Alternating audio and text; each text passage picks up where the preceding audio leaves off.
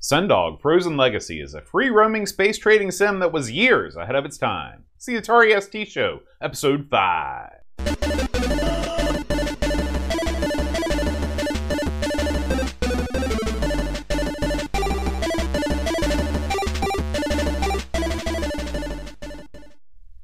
Hi everybody, welcome to the Atari ST Show. I'm John. And I'm Aaron. And today, Aaron, we're going to be talking about Sundog Ooh. Frozen Legacy. Now, Aaron, this week's Atari ST Show is brought to you by our patrons, and in particular, Game Selection Committee members Dave Velociraptor and Graham W. Bebke. Salute. Now, Aaron, why do you think space trading is such a popular genre? You see it everywhere. You see it on the MUDs. You see it on the calculators. You see it everywhere. BBSs? BBSs. You know, that's a darn good question, Boaster, because I'm going back in my head. Like, where did this sort of thing first appear? I'm assuming it would have been science fiction books. Because if I go back and think about television shows that had an element of going through space and trading, you're right, none of them come to mind. I mean, you know, Star Trek, they would move cargo around, but it wasn't anything like a trade simulator. Right. Can you think of the first time this was done in like a film or TV show? I can't even think of one off the top of my head. I think that there's Firefly is the first one that comes to my mind now. Well, it's Star Wars. Absolutely. Because Star Wars starred Han Solo, international space smuggler. That's true. But I mean, there wasn't that many elements of him picking up cargo and moving. And but I think that people became in love with the fact. I think everybody's always loved smugglers. That's why, you know, like bootlegging and stuff like that. There's a sort of mystique around that sort of thing. You know, people love getting one over on the man. And when you can get one over on the man with aliens, bam, that's a winner. I remember, you know, I was just thinking as we talked about this, I played Trade Wars, right? I played, which was the BBS door game, right? And we played. You've got your elites, you've got your space rogues. You know, we've played many of these sorts of games. You know, I think people, you know, in my mind's eye, what I always wanted to be able to do in a game is to pick up a load of cargo, okay, and then you're noticed as you're leaving town, and you've got to run through this town, evading fire, throw the stuff on your ship, jump in your ship, and take off just behind, you know, evading capture. That's the sort of thing that I think people dig, you know, now, what actually occurs is that you end up making spreadsheets of all the prices on all the planets, and the game becomes very much not like a game after a while. And then you're consulting other people that have done this in a few, and so this is what Elite has kind of turned into for me. So far, the video game industry is not caught up to my brain in terms of what I want. But I will say that several things in today's game allow me to live that fantasy better than even modern games like Elite Dangerous. You know, first of all, you described a scene from Firefly, the TV show, which I think, if you look at all, maybe that's why I never thought about why I like that show so much. Maybe that's part of it. It encapsulates these sorts of games quite nicely. Yeah. You know, where you go around, that you're barely making it. You never want to fight if you can help it. You're avoiding the law. You're doing all this crap. It's very similar. It never occurred to me until you just mentioned that. But we've played a lot of these, and the good thing is it does give us some idea of what we've seen, what we haven't seen, and what we'd like to see. So it does give you a good footing to look at a game. Yeah, so let's dive right in, Aaron, to Sundog Frozen Legacy. So this was not an original ST release. This game was originally released for the Apple II back in 1984. You know, we cover a lot of games on all of our shows. I think this is the first game that we've covered that originated on the Apple II. Maybe with Prince of Persia, that was an Apple II game, wasn't it? Sure, yeah. Yeah, but they're few and far between. Right. I will say, I don't know how deeply you looked into the Apple II version, but obviously the ST version is better looking. But I mean, they're very similar. It's Absolutely. not like there's a huge gap there. In that. So the Atari ST version came out 2 years later in 1986. So this game was the brainchild of two men, Bruce Webster and Wayne Holder. Okay, so Wayne started his career making hardware for, get this, the TRS-80. Yeah. But he really made his money in the glamorous world of CP/M. Oh boy, yeah. He designed a word processor for CP/M called The Word with exclamation mark, okay? Of course, CP/M was cross-platform with all these different things, so he made a ton of money. He used that money to create his own software company called Oasis Systems, okay? When Oasis needed a gaming division, he called on his high school classmate Bruce Webster, and together they christened the games division FTL. So whenever you see FTL was a division of Oasis, which makes all kinds of computer software. Okay, you might remember FTL from episode 1 of the Atari ST show when we covered OIDS, because OIDS was also an FTL game. And I think they also did Dungeon Master. They also did Dungeon Master. That's right. So let's talk about the story, the backstory of Sundog. Okay. So this game comes with a 3-page story in the manual. It doesn't come with a full-on novella, but it does come with some backstory. So this game takes place in the Jebel Imperial Protectorate. Yeah. Which is a federation of planets. You play as a miner from one of the lower classes. So apparently if you are the low rung on the totem pole, you're a miner, you're a landlubber. And you have inherited, through a strange twist of fate, a one-man star freighter called the Sundog. Okay, your job in the game is to find the site of a new colony. This is a religious colony called Banville. Okay, once you find the site, you need to find, buy, and deliver the goods that are necessary to complete the construction of the colony. Then finally, you need to populate the colony yourself. That's right, Aaron. It all comes to that's where the dating sim aspect of the game comes into play. That's in the sequel. Yeah. The third part of your mission is to locate the colonists who have been cryogenically frozen, who are located in warehouses scattered all over the region. I love that aspect of it. They just store people in warehouses. Hey, that's awesome. It's the future, man. I love it. It's the future. So you've got to go through all 18 planets and try and find these guys, okay?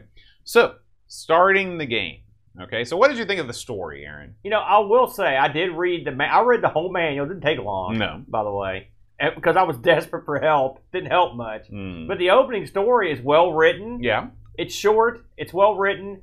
And the people that did the opening story clearly had written stuff before, because I thought it was quite imaginative. It talks about how the lawyer is alien, who's a jerk. Right. And the alien lawyer basically says, listen, you guys, we're going to win either way. You can take your ship, or you can leave it. If you leave it, we're just going to sell the ship and make a bunch of money. And if you take it, you're going to go ahead and get killed, and then we've got you insured for a bunch of money, the ship. So either way it goes, we're going to make a bunch of money. So he didn't care. Yeah. And your character knows the guy's a fat jerk. I will say that the writing of this is a step or two above what you normally get on the cassette inlay, or, you know, inside a regular box game. Now, if you're looking for help for the game, though, that's a different story. Bone. And we'll get to that. Okay. So when you start this thing up, you see a beautiful title screen of the Sundog in space. It's floating there in all its glory. And from here, you can either load a game or you can start a new game. Okay, this is not a game that has multiple slots. Okay, you can either start from scratch or you can load a previous game. Okay, when you start a new game, you name your character and you assign them attributes. This is a very role-playing-esque type of thing that you do here. I was surprised about this, if I'm honest. And you get like a ton of points to sink into these attributes. It's like luck, it's intelligence, stuff like that. It was interesting. Yeah. And I just from a little research I did, that this stuff does make a difference somewhat. It does. And so, you know, like you said, you get intelligence, dexterity, strength, charisma, and luck. Okay, so you assign all your points, and after that, the game begins. Okay, so this game does not feature what you call the old tutorial. No. It features the old throw you in. That's right. That's right. In fact, the book, when you're reading the story basically says, like, you don't know what you're doing. Like, you've got no idea where you're going or how to do anything. Like, good luck, jerk. That's why the lawyer's so confident you're going to die. That's He's right. So what do you see? Well, this game takes place from the top-down perspective, okay? When you're exploring planets, and when you are inside the Sundog and you're actually traveling through space, it's a first-person perspective, okay? The top-down perspective is from much higher up than other games like this. It's sort of a bird's eye view of the planet. And you zoom in. I think there's 3 different levels of zoom. There is the zoom when you're in a city, and you see what looks like a SimCity city, basically. It looks very similar to the game SimCity, in that you've got various buildings. The buildings are very colorful. They're very pretty looking. They're different. Yeah, they're all different. And then when you go inside of a building, you see a pop-up window. This game, they call these windows zoom action windows. They mentioned that in the manual. Okay, yeah. And this is for us. This seems like something that's not at all special. But at the time, in 1984, games didn't do this. Actually, I thought this was incredibly special. Yeah, because you could go in everywhere. And they didn't have these pop-up windows. This was not something you saw a lot in games like this. Okay? And so whenever you enter into a building, you see a window pop up and you see the interior of the building. Okay? And inside the building, you have people and so when you're in the city view, your character is basically a dot. It's like a pixel. Okay? When you go into a building, you're like a stick man. Okay? It's a little bit more detail. But there's one more zoom out sequence that you can go to. If you actually travel outside of the city in your little space car, you get what looks like a sim life type perspective, where it's like you see like this vast geological formation of the earth below you. Yeah. Okay. That was very surprising. Yeah. Just put it that way. Yeah. Now because of the scale of your character and everything, when you move around this city, you move at Mach 10. Because if you moved at the speed of a normal human as you're walking around, it would take you forever to get anywhere. Okay?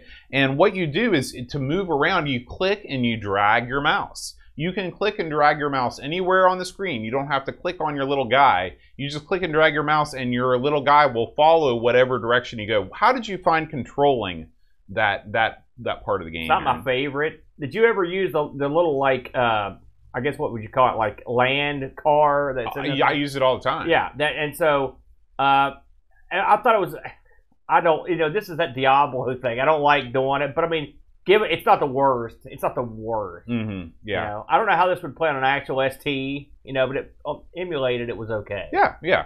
So, like I talked about, the zoom action windows are sort of this game's calling card. So, when you click on different objects in the environment, you get these zoom action windows pop up. When you click on yourself, a window opens which shows your vital statistics, your inventory. Let me ask you a question about that window. How long did it take you to figure out how to eat? Oh, yeah. Because it doesn't. It's just a little plus sign near your head. Right, yeah. So I was like, what do I do, Drake? I can't do anything. Yeah. And the manual, I finally saw that's one thing it did tell you. It's like, this makes you eat food. I was like, oh. And we would both love this universe because the hamburgers are the main staple of existence. Big Macs and beer. That's all I got. So when you click on a shopkeeper, the inventory, conversation options open. When you click on a building in a city while you stand in front of it, a window opens showing the interior. You can move around the interior. Again, I just can't tell you how advanced this is for 1984 on the Apple II, 1986 on the ST. Yes, I mean, it's very advanced. I was overwhelmed with the amount of options you've got in this. Yeah. Now, speaking of your vital statistics, this is a game where you have to keep track of your health just as much as your progress of the mission. Yeah. You have to make sure you sleep when you get tired. You have to make sure you eat when you're hungry. You got to cure yourself of bodily harm should you get mugged in the street. Oh, yeah, by the way, you can get mugged in the street in this game. Did you try fighting the mugger? No, I always ran away or just laid down and died, which is pretty much what I do in real life. I was surprised for the mug. There's also bums. Yeah. There's people that want to sell you random stuff. Yeah, it's garbage. Yeah. So this is a game, I mean, when you start the game, okay, you find yourself, you're inside the Sundog looking down at a top-down perspective. Have you ever played FTL? The game from 2012? No. Okay. FTL is a wildly popular roguelike game that came out in 2012. Your brother knows all about it. Oh, yeah, okay? I've heard about it, yeah. So picture that. Just with a little bit less great graphics, and that's what you have here on the Sundog. In fact, the FTL, they took their name from this studio. They took the name FTL came directly from the studio. So this is, I mean, if you ever play FTL, you'll be like, man, this looks just like Sundog. This particular thing. Okay, so anyway, you can take a look at your ship systems. You can back your detachable lander out, or you can take off, or you can walk right out the door. You have complete freedom. When you walk outside the door of your ship, you find yourself at the city, which like I said before, it looks a lot like SimCity. From here, you're on your own. You can do whatever you want in terms of what the docs give you. They say, hey, go, do stuff. Yeah. Okay? You're not giving any sort of key to which buildings are what, so you'll need to enter each type of building to figure out what kind of building it is. The good news is there's only 4 or 5 types of buildings, and their external architecture gives away what they are. There's a ship's garage where you can go and repair your ship and fill up your tank. There's a bank for deposits and withdrawals. Lots of banks. There's hotels where you can get a good night's sleep, as well as various stores to buy food or parts for your ship. So there's all kinds of different buildings, and there's a bar. Gambling. Right, yeah. Right. One of the things that's so cool about this game is how populated the worlds feel. Although the city streets look empty, when you go into any buildings, you'll see NPCs. They're milling about. You can see them enter and leave. They just kind of loiter around. It really makes these buildings and the whole city feel alive in a way that I've never really experienced from a game. Like when you play Elite, you don't really feel like you're existing in a populated world. You don't see tons of other ships. You definitely don't see other people because you never leave your ship. This is an interesting game to compare with Elite. And that's the aspect that you would compare. I mean, you have limited, like you said, when you port in Elite, there's a limited things that you can do, and you're not getting out and actually doing them. Mm-hmm. You know, this game, you're getting out. You're walking, you're driving. Sometimes you go out and you drive your thing into the woods, like like you said, it zooms out. Mm-hmm. I was stunned at that, like not knowing what I was doing. And you can traverse forever trying to get to the stuff. You can do a lot of this game without ever getting in your ship and leaving, because when you first get the ship's got some busted stuff in it, so it sort of tries to get you. Okay, you need to go get the stuff, right? Because if you don't repair your ship, you can take off, but you're going to get destroyed by the pirates. Right, and you need all the help you can get. Well, we'll get to that. But yeah, so by default, the game gets you to go into the town. Because I'm sure they thought to themselves, no one's going to go into these towns. We worked on them. You know, and you're right. When you get in there's people in there that you can talk to. There are people that will mug you. There are people wanting to sell you stuff. You're going and trying to negotiate for getting what kind of cargo you're going to get. You know, and you load the cargo on your little mobile gimmick, the little Land Rover thing, and take off with it. There's a lot going on. You can gamble. You said you can go and sleep. You can go and drink. It feels like a more fleshed out game. Now, with that comes certain drawbacks, which is there's a lot going on, and you can get lost in it if you lose track of what you're doing very easily in the game. Yeah. And so, as you walk around, you learn the hard way that you need to take your lander with you whenever you can, because the muggers will come, and they will come often. These guys, they say, your money or your life, pal. And if this is where I think if you bump up your intelligence, that's the thing that gives you the ability to talk your way out of things. Yeah. Okay, I don't know if that's true or not, but that's what I read. I watched the playthrough of this. There's not a whole lot on this, frankly, and there's not a whole lot to help you. And so, but the playthrough I watched, I saw how he negotiated with the various things to get out of trouble. I thought, that's the way to go, because in this game, combat's double tough. Yeah, and so you don't want to have to fight if you don't have to. Right. And so basically, what you're trying to do is just make it to the edge of the zoom action window so you can escape.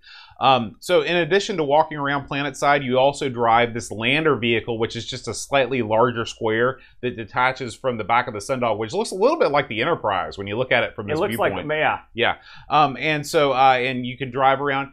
But you can run into trouble here, too, because if you park your landing vehicle not in a parking lot, it'll get bolted. And you have to pay to get it unlocked. Yeah, I found that out. I would just drive up and go in, and you can't just do that. You can't just drive up and go in the store. You gotta park it. Yeah. So the first thing you're supposed to do in this game is to locate the site of the colony. By the way, this is something that the manual does not tell you how to do at all. They say you need to do it, but it's conveniently located on the planet you start on. Yeah, it does say that. Yeah. So I honestly have no idea you'd know that you have to drive off into the wasteland of this planet, because the way that this is set up is that you've got the city, but then outside the city you have this pattern, and it looks just like a grassy type pattern, and you really have to drive until you get nothing to grass forever and ever before it pops out and you see that Sim Earth type zoom level where you see great portions of the planet. I was surprised you could even go into that area, because in a lot of games there would be like a border. Exactly. And so when you can go into it, right there something's up. Right. And then you actually get into the game proper. And you actually do have to go in there. You have no choice in the matter. Right. Because that's how you find the other cities and stuff. Right. So once you start your colony, once you get that going, then it's time to take a look at your ship. Okay, your ship's components are laid out in a grid. Okay, and you see all the different parts and the quantity needed of each to make everything run optimally. Okay, and the thing that I like about this, again, to compare it to Elite is entirely text based. You know, you never see the parts of your ship. In this thing, you actually see the parts, and they look like cool sci-fi parts. And you also sort of have to like, and I got this in the playthrough I watched as well. You kind of have to like write down, or I'd use my phone. Oh yeah, I had a post-it note that I write. I took screenshots with my phone so I could remember what part to buy, because then you could see what the different parts look like. And it's cool because you've got parts that are busted, but then you also have parts that are partially repaired by shunts. And so you can choose to use a shunt, and that'll kind of get you going, but you really want to repair. The good news is that you've got plenty of money at the beginning of the game, and you can go to the bank and withdraw money and fully repair your ship before you go. One thing that you do need to do when you're on your way to the colony is you've got to stock up with burgers, because you're going to have to roam around this planet, and even though you roam quickly, your hunger counts down in real time. So you've got to have enough burgers to get you going. It's like life. You got to drive around with 6 or 7 Big Macs at all times. I'll be honest with you. This game was... This is a criticism. This game is complex enough. I could have done with that. And this is another standard from the old days. To eat, sleep, all that jive. I could have done without that, to be honest with you. Yeah. So, continuing on your journey, you fix up your ship, you go to the bank, you withdraw money, and then, again, you're completely on your own. So the idea of this game is that you make money by buying goods at commodity stations on one planet and selling them at another planet, just like in Elite. Okay, so it's time to take the disguise. It's time to cast off, okay? So when you lift off from a planet, the viewpoint changes to a first-person look out of the viewport with a menu of commands on the left side, okay? When you lift off, you're greeted to a pretty cool liftoff sequence where you see the buildings disappear below the horizon. It looks neat. And then you're in space, and then it's time to figure out what to do next. Oh man, I had all kinds of, on top of trying to figure it out, you're also accosted at every turn. Right. Yeah, so this was tough. So I was going to ask you, what did you think of this part of the game, the ship control part? Well, I thought it was, again, having played Elite and games like this, I thought it was, you get into more of what those games are. I thought this game was real deadly. I don't know how often you got accosted, but all the time, constantly. It's just like continuously. Yeah. And so the funny thing about the ship, the way the ship's laid out, is you have to go to different parts of the ship to do different stuff. So you've got to. There's an area to tell you how much your damage you've got. Just engineering. There's a bunch of like the same area, because there's a bunch of stuff you have to do in the same area. Then you got to go to navigation. You've got to figure that out. Also, there's a warp meter. There's a fuel meter. There's a hull meter. There's all these different meters to keep track of. Especially if you're in combat, you've got to watch all these meters. Then you have to sort of pick an area to go to. You can warp to a whole different part of the air of the universe, or you can stay in the system. You can go. Then you've got a different map to negotiate. I mean, this sounds like it's a complete disaster. You can figure it out. It's one of those games where if you sit down and screw with it, which is what I had to do, you can figure it out. But you're going to make mistakes. Yeah. You're going to screw up. And then I think your luck is taken into account when it does the warp calculations, because you can end up warping to the wrong spot, which I did that. And then, in theory, the goal of the game is to get up in the air, go to some other system where you can make money, then get there, then land, and then get to the point where you can sell your goods. Right. And unlike Elite, those are separate things that you're going to be doing. You got to get back out of the ship. You got to go, and you're going to have people, just like on the city streets, you're going to meet people in space. They're not nice. You can try to negotiate with them. I do like the fact that they give you the option of a couple different things you can say to these guys to try to get out of it. Right. But I didn't have much luck. And when it came to the actual combat, the game is pretty much the standard fare. You've got a couple of these radar systems that you try to line up. It's a 3D radar system. You have to line up the enemy until you see him on the screen. Then you've got a crosser. Then you try to shoot him, and he's a lot better shot than you are. And every time he shoots you, he's not just taking down your shields or your hull. He's also blowing parts of your ship off. So every time you get hit, it's costing you money. Right. And since you're trying to do this to make money, you've then got to hope you get down and survive or run away. and get to land and turn a profit that covers your losses getting there. And I took a bath in this game. I went broke a bunch of times on my playthroughs because it's hard. I also got killed a lot of times because you can get killed like that. You do not, under any circumstances, want to fight in space. Am I wrong here? Did you ever have any luck? No, I don't know. I'm sure you can upgrade your ship's again, it just I mean, you're just going to have to buy and sell and trade to be able to upgrade. Now, I do want to tell you about the game's ending.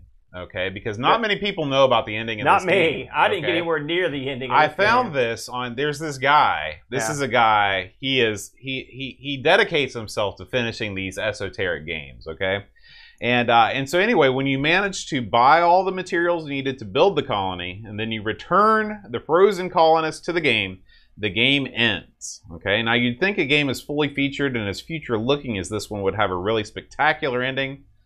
Unfortunately, you'd be wrong. Oh, man. The end screen is literally just a zoom action window that pops up that says, congratulations, you built the colony in however many days it took you to build the colony. Did you ever find any colonists? No. Yeah, me. You never find out the reason. None of the mysteries. Again, this thing sets up for a great story. You never figure out the reason why your uncle mysteriously disappeared. Right. They make a huge deal out of that. You never find out anything about the Society of the New Faith, which is the colony you just built and prepared. You never even find out what happens to you as a result of your awesome deeds. None of that is explained. You get one zoom action window. You can't even sandbox around afterwards and build more money. You just have to start a new game. That's the only thing you do. Now, don't get me wrong. I didn't even come close to getting to the end. But for somebody who did all the legwork, I can imagine just being disappointed on this, just bordering on just hating this game because of that. One would assume the name of this, for Sundog Frozen Legacy, is that maybe they had planned this to be an ongoing series. Mm-hmm. You know, now I want you to talk to the people because you saved my bacon on this and the guys in this part.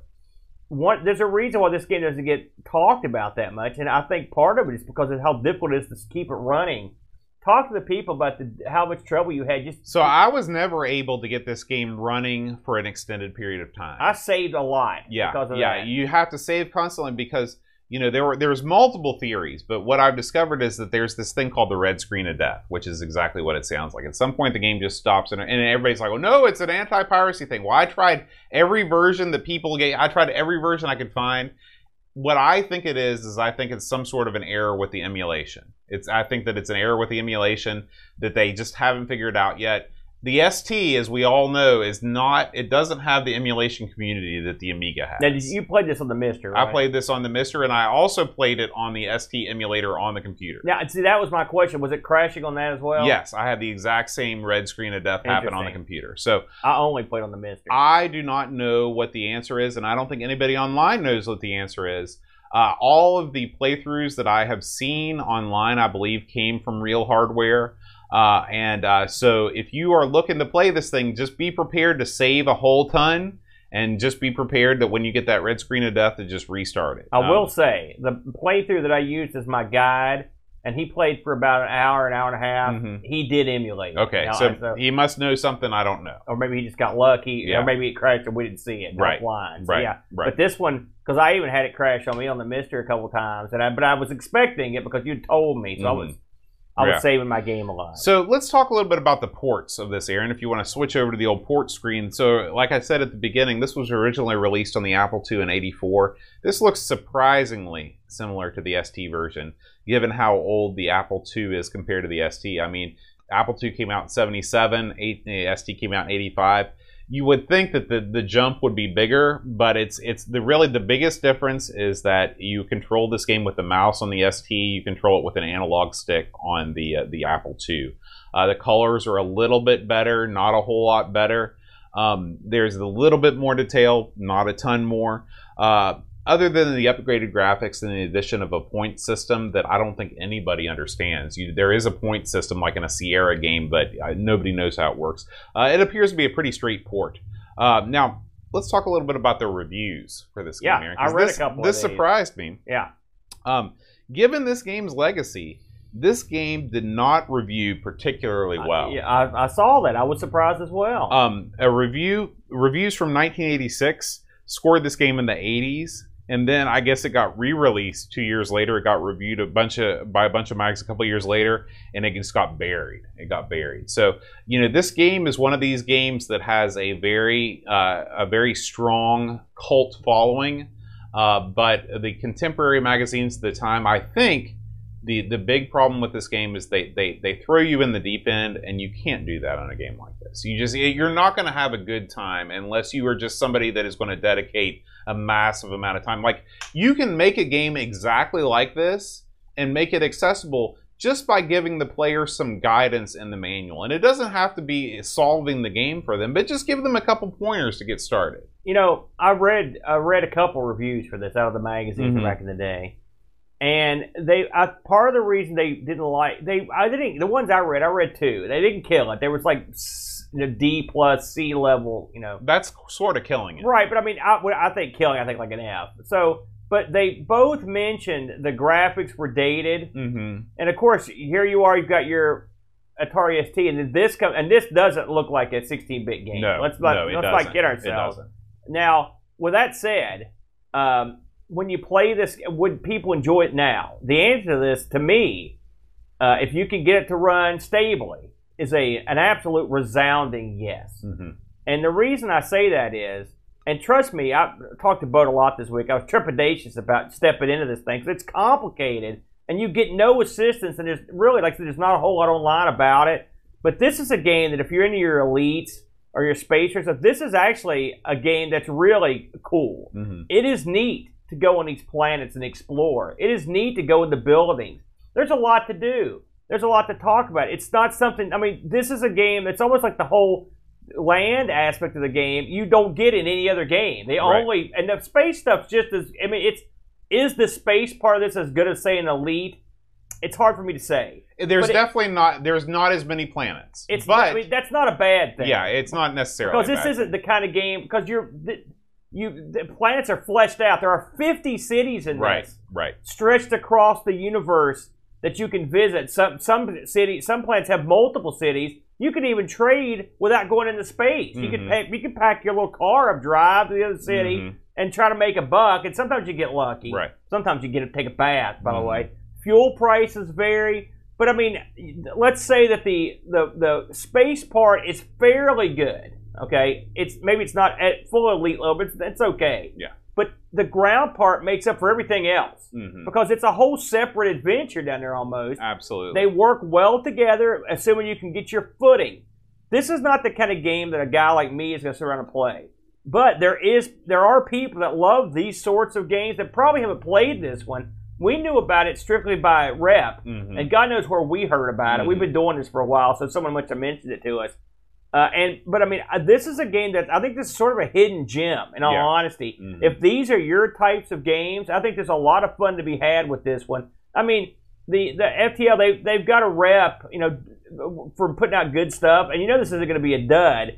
And graphics on the ST, and when this was released, it's a big deal. You just got to, but now it doesn't matter because now we're playing everything that's old. So the Apple. The ST, it's all sort of melded together in the passage of time. So it's not, to me, it's not as big a deal as it would have been back then. Absolutely. And so you can sort of skip right over that. Graphically, the game's fine. It's totally functional. The menus are okay. You can understand what's going on. You have to understand the various aspects of when they come up. But there's a lot to do. And you mentioned, like I said, changing out the systems, keeping up your ship. There's a certain joy to having these graphical symbols. For things. When it comes, I would rather play a game like this and play Elite because you feel like you're part of the world. You do. You feel like you're part of the world. Absolutely, and even the ship seems more important to you. Yeah, because you see your ship. You're in there. You're tearing out the old part. You're putting in the part. In Elite, all you're doing is hitting the enter button. Right, now, this is very much like I said. This is like this reminds me an awful lot of the show Firefly because you're even down to where you drive the car down to the towns. Yeah. It's exactly the same. I would love, it's almost a shame that they made Elite Dangerous instead of Sundog: The Next Generation. Yeah, because this is a game that, man, if they ever decide to take this concept and update it, boy. This sort of reminds me of like the early 80s version of like a No Man's Sky. Yeah. Now in that game, you're going to these procedurally generated aliens, and they don't have that in here. but the ability to fly wherever you want, do whatever you want, and trade. That's what this is, except it came out decades earlier. Right. So there you go. We did get one Discord review from this, from Graham W. Vebke. He says, without messing around, this is the best space-based game combining elements of strategy, combat, and RPG elements. Better than Masters of Orion, better than Elite Frontier. This game is so detailed it will take months to complete, and I first discovered this game on the Apple II. FTL, who made this, and Dungeon Master have made a game that still stands up today. Sure, the plot of the game is nothing new. You are a released slave who inherits an uncle spaceship and a contract to keep the colony supplied, which starts off as expected, but the game grows more sinister as you progress and you end up having influence on the fate of the universe. When I previously said the level of detail in this game, I meant detail to the nth degree. Pilot the spaceship, be engaged in space combat, navigate to a colony, land and drive in a vehicle, get out of the vehicle, walk the streets and enter buildings to interact with people. Yes. For the time of development, this is staggering. If I was to give any criticism, it would be that the game at times can be quite difficult the further you progress, and this is not a rewarding game for those who don't like to invest time in a game and want instant rewards. Otherwise, this is a classic on the Atari ST and the Apple II, 9 out of 10. Yeah, and it's funny, but we've played some, let's say, lighter fare the last couple months on the ST. This, not graphically, but gameplay-wise, is a tour de force. Yes. Of gaming. That if you could stably run it, if you've got an ST, and this is your cup of tea, you need to get in this right now. And it's worth noting that we are using this, if you're watching the YouTube version, this particular playthrough does not feature the space combat at all. Yeah. And so just because you don't see it on here, trust us, it's there. Well, the space combat is not something you don't ever want to see. I will say that for future reference. Well, in my case, the space combat was the space getting blown up. It was actually quite like this. You'd see space for a split second, then you'd be dead back on the planet. Right. Pretty similar. Right. So I checked on eBay, Aaron. This is a very expensive game to own.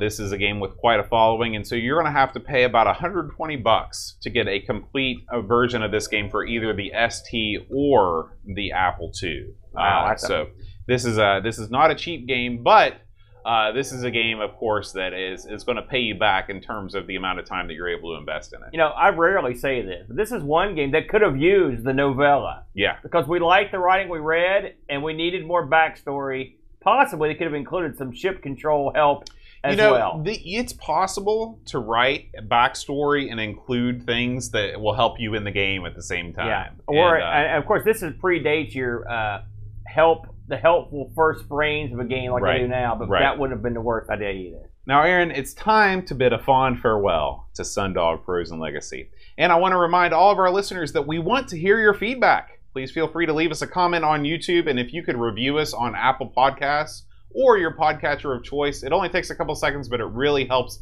this show kind of become more well-known. We release the show in both podcast form and video format on YouTube. You can go to bit.ly/Atari ST Show. You can see all of the shows there. It's on Amigos Retro Gaming. That's the name of our YouTube channel. We also record live on Twitch at twitch.tv/Amigos Retro Gaming. If you want to support the Atari ST Show, just visit patreon.com/Atari ST Show. We do have a goal there. If we can get to $200 of Patreon support a month, the Atari ST Show will go from a monthly show to a weekly show, which would be super awesome. Yeah. And that leads us, Aaron, to our ST supporter roll call. We want to thank all of these fine folks for supporting the Atari ST Show on Patreon. Laurent Giroux, Twilight Zoner, Olivier Massoud, Tim Drew, Retro Jerry, and Bernard Quinn. Thank you. If you like this show and you want to hear more of us talking about old computers, feel free to check out our other shows. We do a show called Amigos, Everything Amiga, Our Sinclair, an American take on the ZX Spectrum, The Coco Show, which is all about gaming on the Tandy Color computer, and ARG Presents, where Aaron and the Brent spin the wheel and make the deal.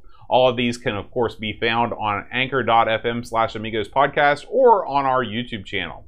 Aaron, it's time to talk about what we're going to play on the next Atari ST Show. Space Racer. I've got no idea, but I do recognize, is that Laura Seal or whatever? The French developer. Yeah. So Me and Britt have tangled with them many times on ARG, so we'll see what they've got to offer here on the ST boat. Well, it's time to get on it. If you support the show and you are a member of our Discord community, please play it up and write us a review to read on the air, just like Graham did this past week. Guys, thank you all so much for listening, and make sure you play your Atari today.